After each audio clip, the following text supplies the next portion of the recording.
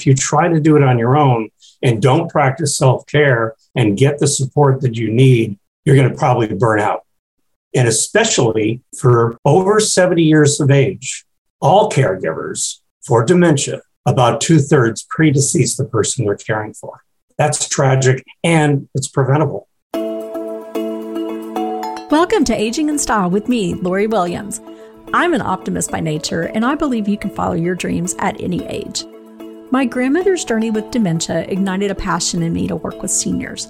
I've spent the past 13 years learning about seniors and aging. In my mid-50s, I followed my own dream and founded my company, where I use my expertise to help seniors locate housing and resources. On this podcast, we cover all aspects of aging. Join us each week to meet senior living experts and inspirational seniors who are following their dreams. The fact is, we're all aging, so why not do it in style? Hi, welcome to Aging in Style. On today's podcast, we are going to talk about caregiving, but caregiving from the male perspective. We've talked about it from the female perspective because most caregivers are female, so that's why we usually do that. But today, we want to hear the male perspective on caregiving, and we have Bill Cohen as our guest. He is a caregiver, support leader, and speaker, a volunteer with the Alzheimer's Association, and owner of Cohen Caregiving Support Consultants. He lives in the Portland, Oregon area, and he has walked this journey of caregiving with his mother. He's going to share his story with us on how he became her caregiver and what that journey looked like. So thank you so much for joining us, Bill. Hi, Lori. I'm excited, and it's an honor to be here today. Oh, thank you so much. Well, we've talked a little bit pre-show, and it's just a very interesting story you have. So why don't we just kind of start from the beginning with your mom and what was going on? Sure. It's touching, it's a gut-wrenching, it's an emotional subject and journey, but I'm happy to talk about it so others learn from it. And I like to say that if you had told me about 16 to 18 years ago what was going to transpire, and I'd be sitting here talking to you today and doing what I do, I'd say, no way. That's just unthinkable. So I'm in Portland, Oregon, as you said. My mother had moved down to Biloxi, Mississippi, was living there for about 30 years. And in the early 2000s, she was showing some signs of something, and we weren't sure what.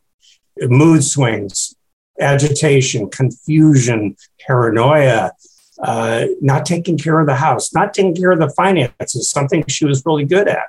And we knew something was wrong, but we weren't sure what. And we didn't even get her on one of the dementia medications that really don't help much, unfortunately. But we were thinking that if my stepfather passed away, because he had a lot of problems, he was on hospice, emphysema, and all kinds of issues, or if he went on hospice or passed away, would she bounce back? Was she just getting stressed? Was she just overwhelmed? Was she just aging a bit more? And we didn't get an opportunity, because as I know, you know, what happened on August 29th, 2005 on the Gulf Coast. Absolutely. Hurricane Katrina. The home they had lived in for about 30 years was completely swept away in the storm surge down to the foundation. She had evacuated, fortunately, beforehand, but she fully expected to come back to that house. The trauma of seeing it gone accelerated and exacerbated whatever was going on with her. We realized later it was Alzheimer's. But at that point, we weren't sure. It became much more apparent in the days after. So she ended up in North Carolina with step family after evacuating, went back and visited her numerous times.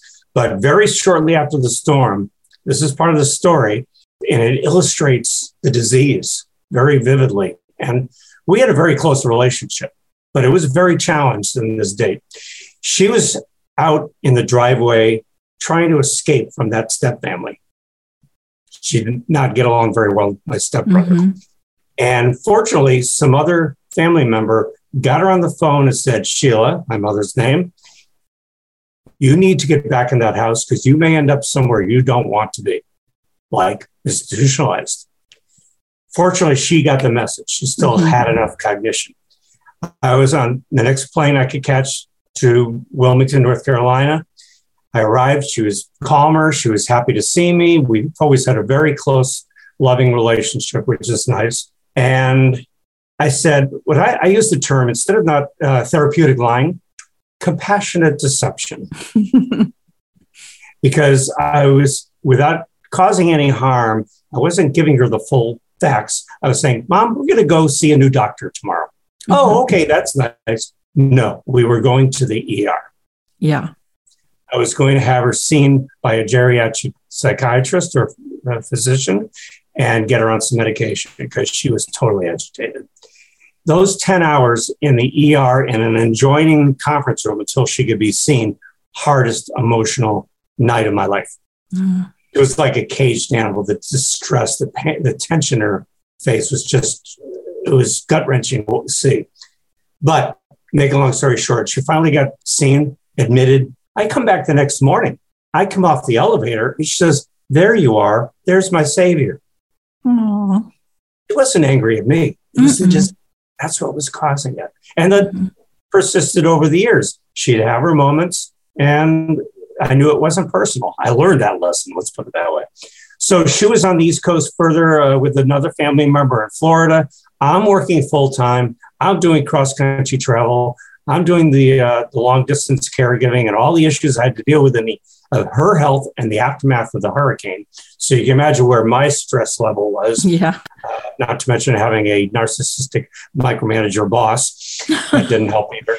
No.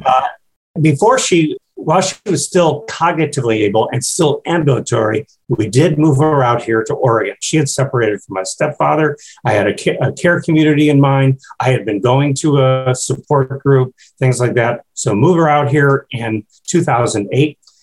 She was at this very good nonprofit, faith-based care community, less than a year in assisted living as expected, and then 4 years in memory care. Mm-hmm. She passed away about 9.5 years ago at age 83. Mm-hmm. Mm. So, and what I like to say is, and we can get more into what I do now, that I turn my loss, my pain into my passion and my encore career.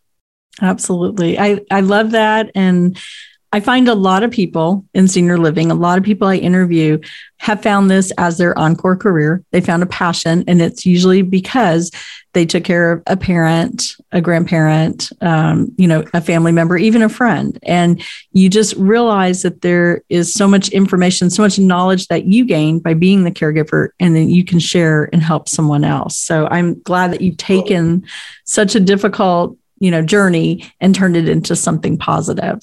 Give us a little bit, some tips, maybe someone in your shoes, especially, from the male perspective. What are some tips that you would share on, how to maybe manage care and behaviors if their mom or dad or some family member has dementia or Alzheimer's?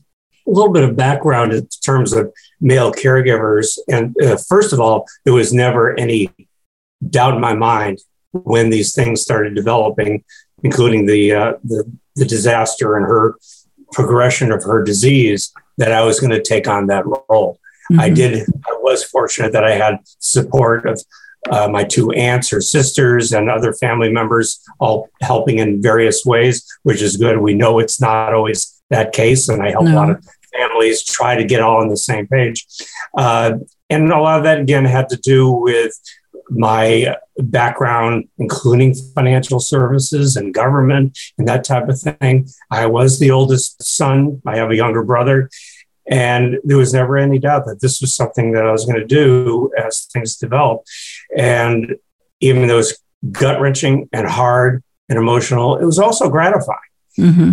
And I've heard this from many people may have heard of Teepa Snow. She's very well known as a dementia trainer. And the last time I saw her here in Portland, she said, and I saw this myself back around the mid-2000s, it was like 1 out of every 5 caregivers was male.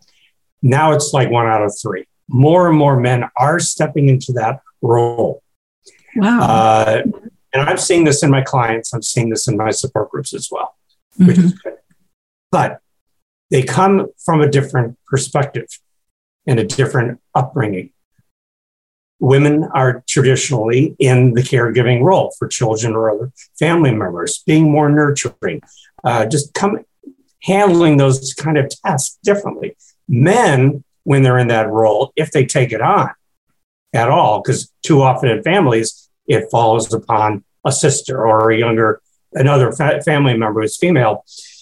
Men take it as more as a task, a job, a series of things that they need to do.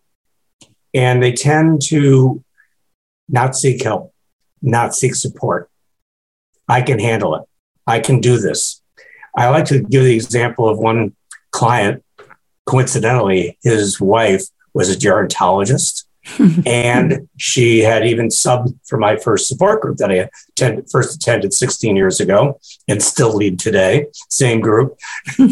But she had Alzheimer's, and it was starting to come on. He wasn't seeking help. He was a mess. Mm-hmm. And I asked him a very blunt question. I said, is it that you think you're the only one who can handle it or do it right? You don't want to admit that you can't do it? Do you have control issues? Are you in denial? And he said, all the above. Fortunately, he hired me and I helped him through it in conjunction with a couple of his family members, bringing in help. She didn't want to be noticed or recognized by a home care person or a care community person. He hid hers and protected her as long as possible. Eventually, it became a moot point. She was not aware. So she did end up going into a care community. So he did not seek help on his own. And too many men are that way. I have one client right now where he talked to me about 3 years ago about his wife's declining health and advancing dementia. But he didn't seem ready because I didn't hear from him for a couple of years. But he got back in touch with me last year and about some of the behaviors and how it's affecting their marriage. And I think I might have to put her into care community. How do I handle all these things? But more than anything, I think he just needed someone to talk to. Mm-hmm. Very often I've had people say, I have a therapist, but you've been there. You understand, Bill, and I need somebody like you to talk to. So that's very helpful. Do you find men don't seek out like support groups like women do? Right. And it's increasingly where they are. There are in some cities, some male-only groups, and they may feel more comfortable there. But my groups, all three of them that I lead, all ages, all relationships, all genders, all types of dementia, all stages. Everybody's welcome. So I have from people in their 30s to their 80s and all genders. So it's very interesting. And I think they realize that it's a safe environment.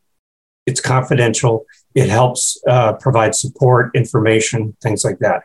I make sure people understand, all due respect to 12-step programs, might be right for some people. This is not that. We do talk among ourselves, provide help and support, and it's still confidential within the group, of course. So more and more men are stepping into that role, but it's still the minority. Yeah, absolutely.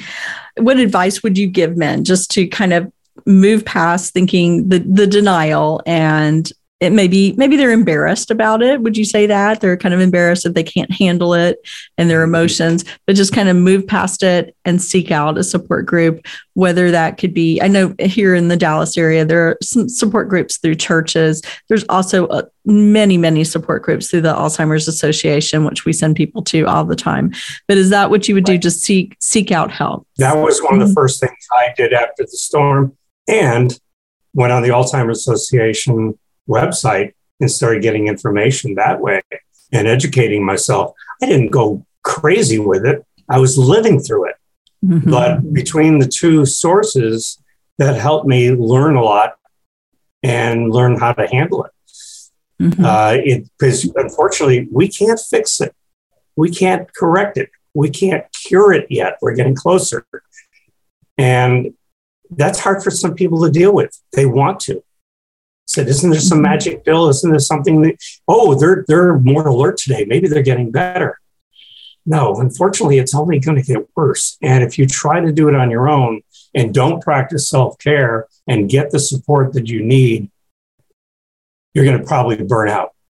And especially for over 70 years of age, all caregivers for dementia, about 2/3 predecease the person they're caring for. That's tragic, and it's preventable. Mm-hmm. And that is so true. I wonder also with, like you said, women, just historically, we've been the caregivers, and men always do like to fix things. So they want to come in and we're going to fix this. And they come from that perspective. Like, we're going to fix all this. Everything's going to, and that's not what happens with Alzheimer's. Exactly. So yeah, the more you get tools and learn ways to manage the care and manage the behaviors.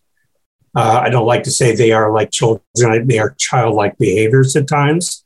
I mean, if somebody's throwing a tantrum, what does it sound like? A bit like a 2-year-old, right? So sometimes you don't react. Sometimes you step away for a moment and wait for the mood to change. I did that with my mom. Like I said, we had a very close, loving relationship. And she'd be like this at me and even raise her fist occasionally. I think it was just more out of frustration than anything else. Again, I didn't take it personally. And I said, okay, I'll be back in a few minutes, Mom. And I went and stepped outside for a little bit, come back. There you are. I missed you.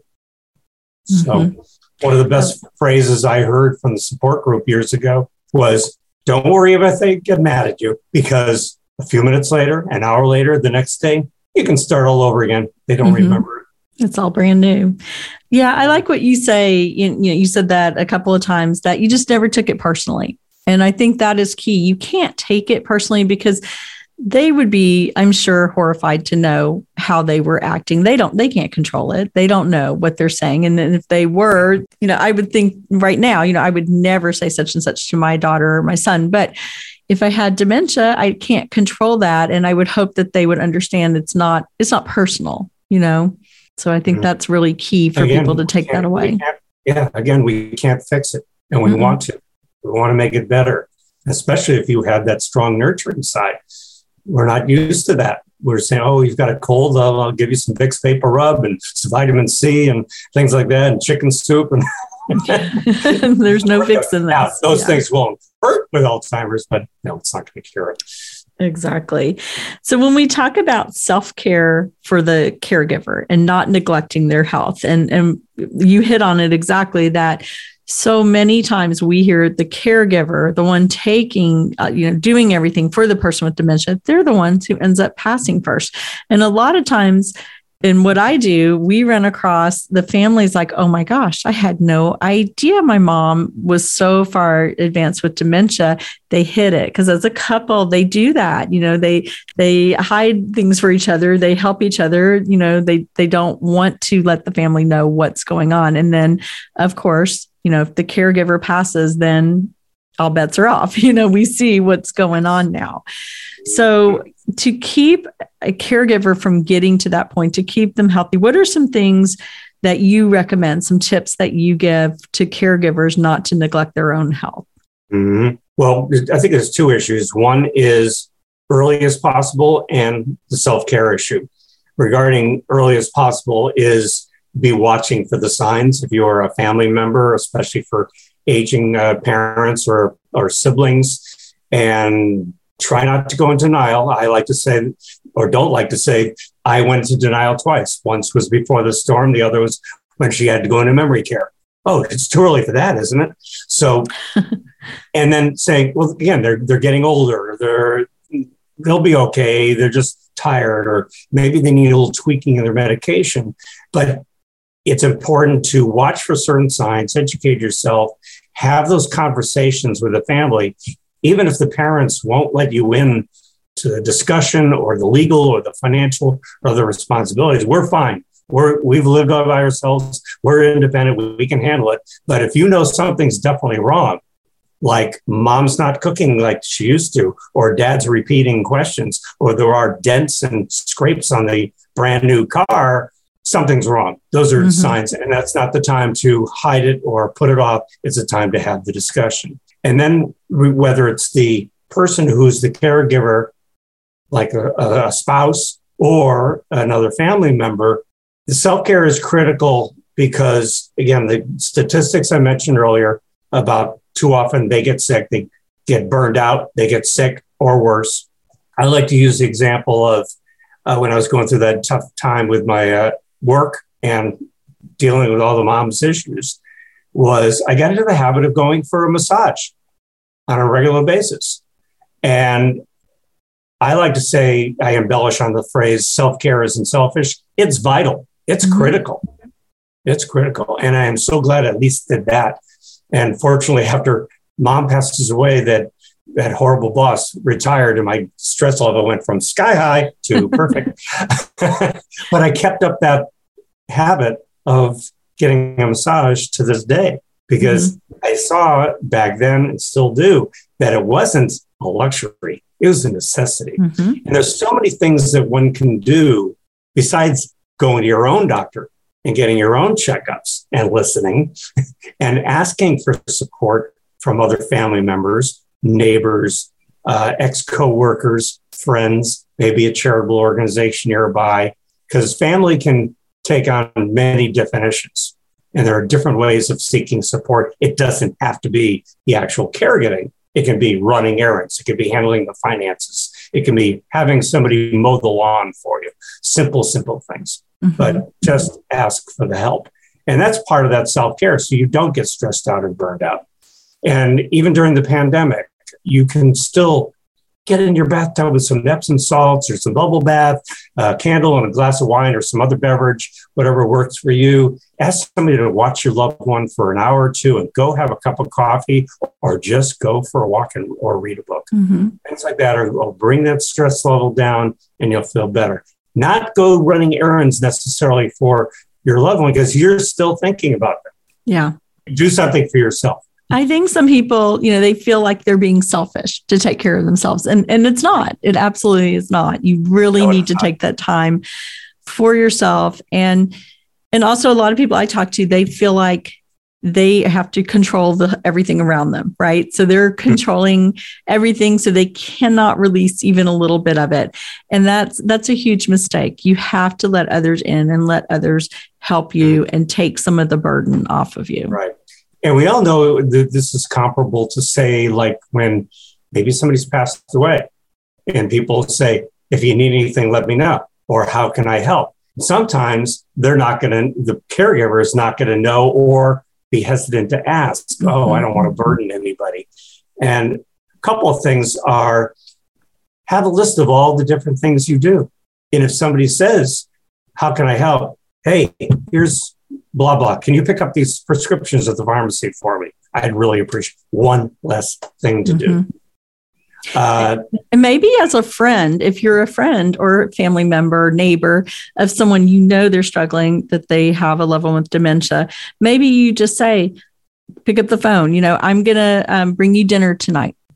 And just not even ask. Don't even ask, because a lot of times you ask and people say, no, I'm fine. I don't need anything. But, if you say, I'm on my way to the store, I can get you milk, whatever you need. And don't feel like, oh, I don't need to ask, don't need to burden them. Hey, they've called you. I mean, if I call my neighbor and say, I'm on my way to the store, what do you need? I want to get it for you. I want them to say, tell me what they need. I want to help. Yeah, our neighbor, my wife had a little incident. I won't get into it past week. And she just came over with some flowers and a little treat for us. And it was just a nice little gesture. Yeah. We certainly weren't expecting it. And we certainly didn't ask for it. Another thing is, besides people don't know what to do, and some people are hesitant to say anything, sometimes you just need to ask. And I love this little story. When mom was in hospice, it was the last couple of weeks at the care community. Coincidentally, it was a norovirus quarantine going on. So my aunt and I were the only ones who were in the building besides the residents and the staff. Care community is wonderful care. The coffee was terrible. And if you know anything about Portland, Oregon, we'd love our coffee. And I got on social media and said, will somebody please bring me a mocha? 2 different friends from 2 different stands showed up with mochas for me. And I still thank them to this day. And I tell them I use that example because it was wonderful. All I had to do was ask. And I knew that somebody would probably come through. And they did. I think it's so simple to say, all you have to do is ask. And people need to do that. I mean, that's like you said, such a simple thing, but it meant so much to you and still does, obviously. Oh, yes. That's wonderful. We talked a little bit earlier before we started the podcast about prevention, and that there are some ways to, there's no way to absolutely prevent because there's so much, going on still with dementia, with research and everything. But there are some things we can do. And we've had people talk on the show about exercise and nutrition and different things that can help. What are some things that you see that you think would have maybe helped your mom, maybe prevented Alzheimer's? Right. Let me preface that there are some things that present as dementia, such as polypharmacy, over-medication, dehydration, UTIs. These are things that are reversible, not necessarily preventable, but they can be taken care of. Unfortunately, most types of dementia, there is still no cure or treatment. Again, we're getting close. As I say, we're probably not going to be looking at a magic pill. It's probably some combination. But I like to use the example of my mother because we usually think in terms of genetics and age. First, she was becoming symptomatic in her early 70s, which means she probably was developing it for a long time. I think back further, that's what explains it with 2020 hindsight, why she was doing and saying those things. But when she got further along, she was in her early 70s. The other factor, genetics, nobody else in my family on my mother's side has Alzheimer's. A couple of my older aunts may have a little mild cognitive impairment, but they're in their mid to late 80s, 90s. But there's increasing evidence of this, and my mom is like the poster child. She's living on the Gulf Coast of Mississippi for 30 years. It has a tendency to have toxins, pollution, chemicals in the air, water, soil. She used to smoke. She never exercised, barely walked the dog to the corner, wouldn't get in a pool. There's kids in there. Okay. She was, as I said earlier, she was in the caregiving role for my late stepfather. They were socially isolated a few miles off the Gulf Coast, the beach. And she was a professional artist. She was a printmaker, intaglio. She was etching into metal plates and putting it into an acid bath to do her prints. And this is like over 30 years. Wow.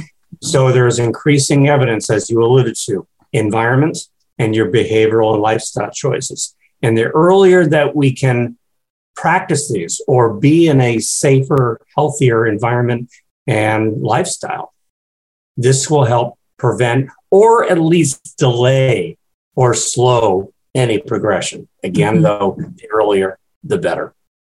And that, again, as you alluded to, it's exercise, it's nutrition, keeping physically, socially, and mentally active are real keys. And those are what we're seeing in the research and what's coming out of Alzheimer's Association, various medical facilities.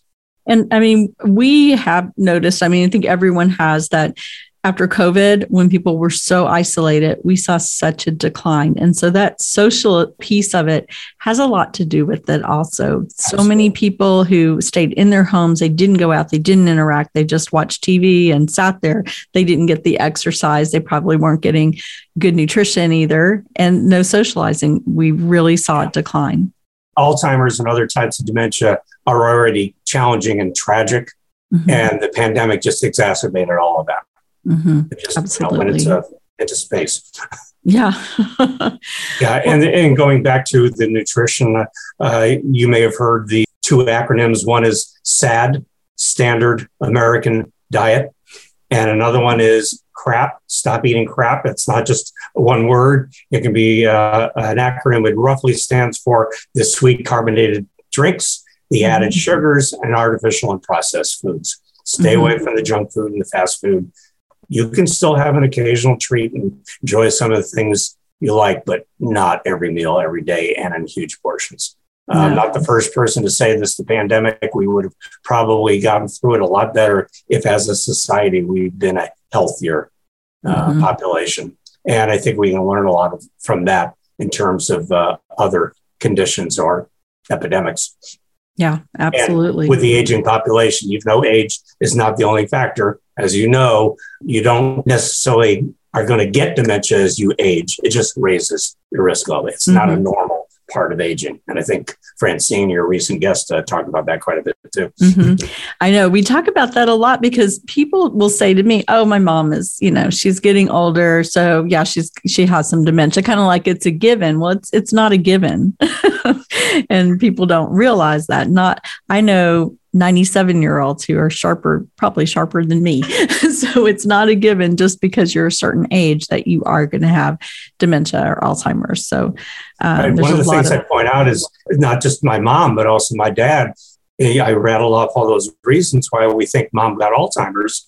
I don't have the same risk factors as either of my parents, but I'm still going to be very proactive. I want to have a long, active life. I retired from a unfulfilling, boring job after 25 years, a few years ago, but I want to keep doing what I'm doing for 25, 30 years. And there's no reason why I can't. We talk a lot on the podcast about mindset and passion and finding purpose. So just because you're retiring and, you can't just go and sit down on the couch and do nothing. You need to find some sort of purpose because you have to have that in your life as well. You have to be still actively engaging your mind. And I love that you're able to leave a job that was unsatisfying and follow something that's a passion for you, because I feel that is something that will keep your mind active and keep you from developing dementia or depression or different things that happen when people decide to retire. So all good stuff. I think the biggest thing that people say to me is, I can't believe you're so-called retired and you're the age that you are because you have a lot of energy. Mm-hmm. They don't see me just sitting around just watching baseball. I'll do a little bit of that too, but not all the time. Well, I think it kind of like if you don't have energy if you're sitting in front of the TV all the time, right? So you start having aches and pains if you're not getting up and moving your body. So I think that's why people, say, oh, you're so energetic. Well, I mean, you're energetic because you're doing something. You're moving your body, you're using your mind and you're helping other people. So, but I do like to say that between my business and volunteer work and networking, building relationships, I'm as busy as I want to be. Mm-hmm. Absolutely. And productive. Yes. Well, I am so thankful to have you on the podcast and to share your story and your perspective. And I know that you have your own business, your Cohen Caregiving.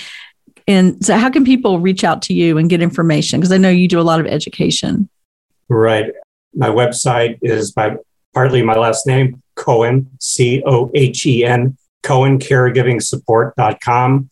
And a lot of the information and how to schedule an appointment, how I work, testimonials, my blog are all on there.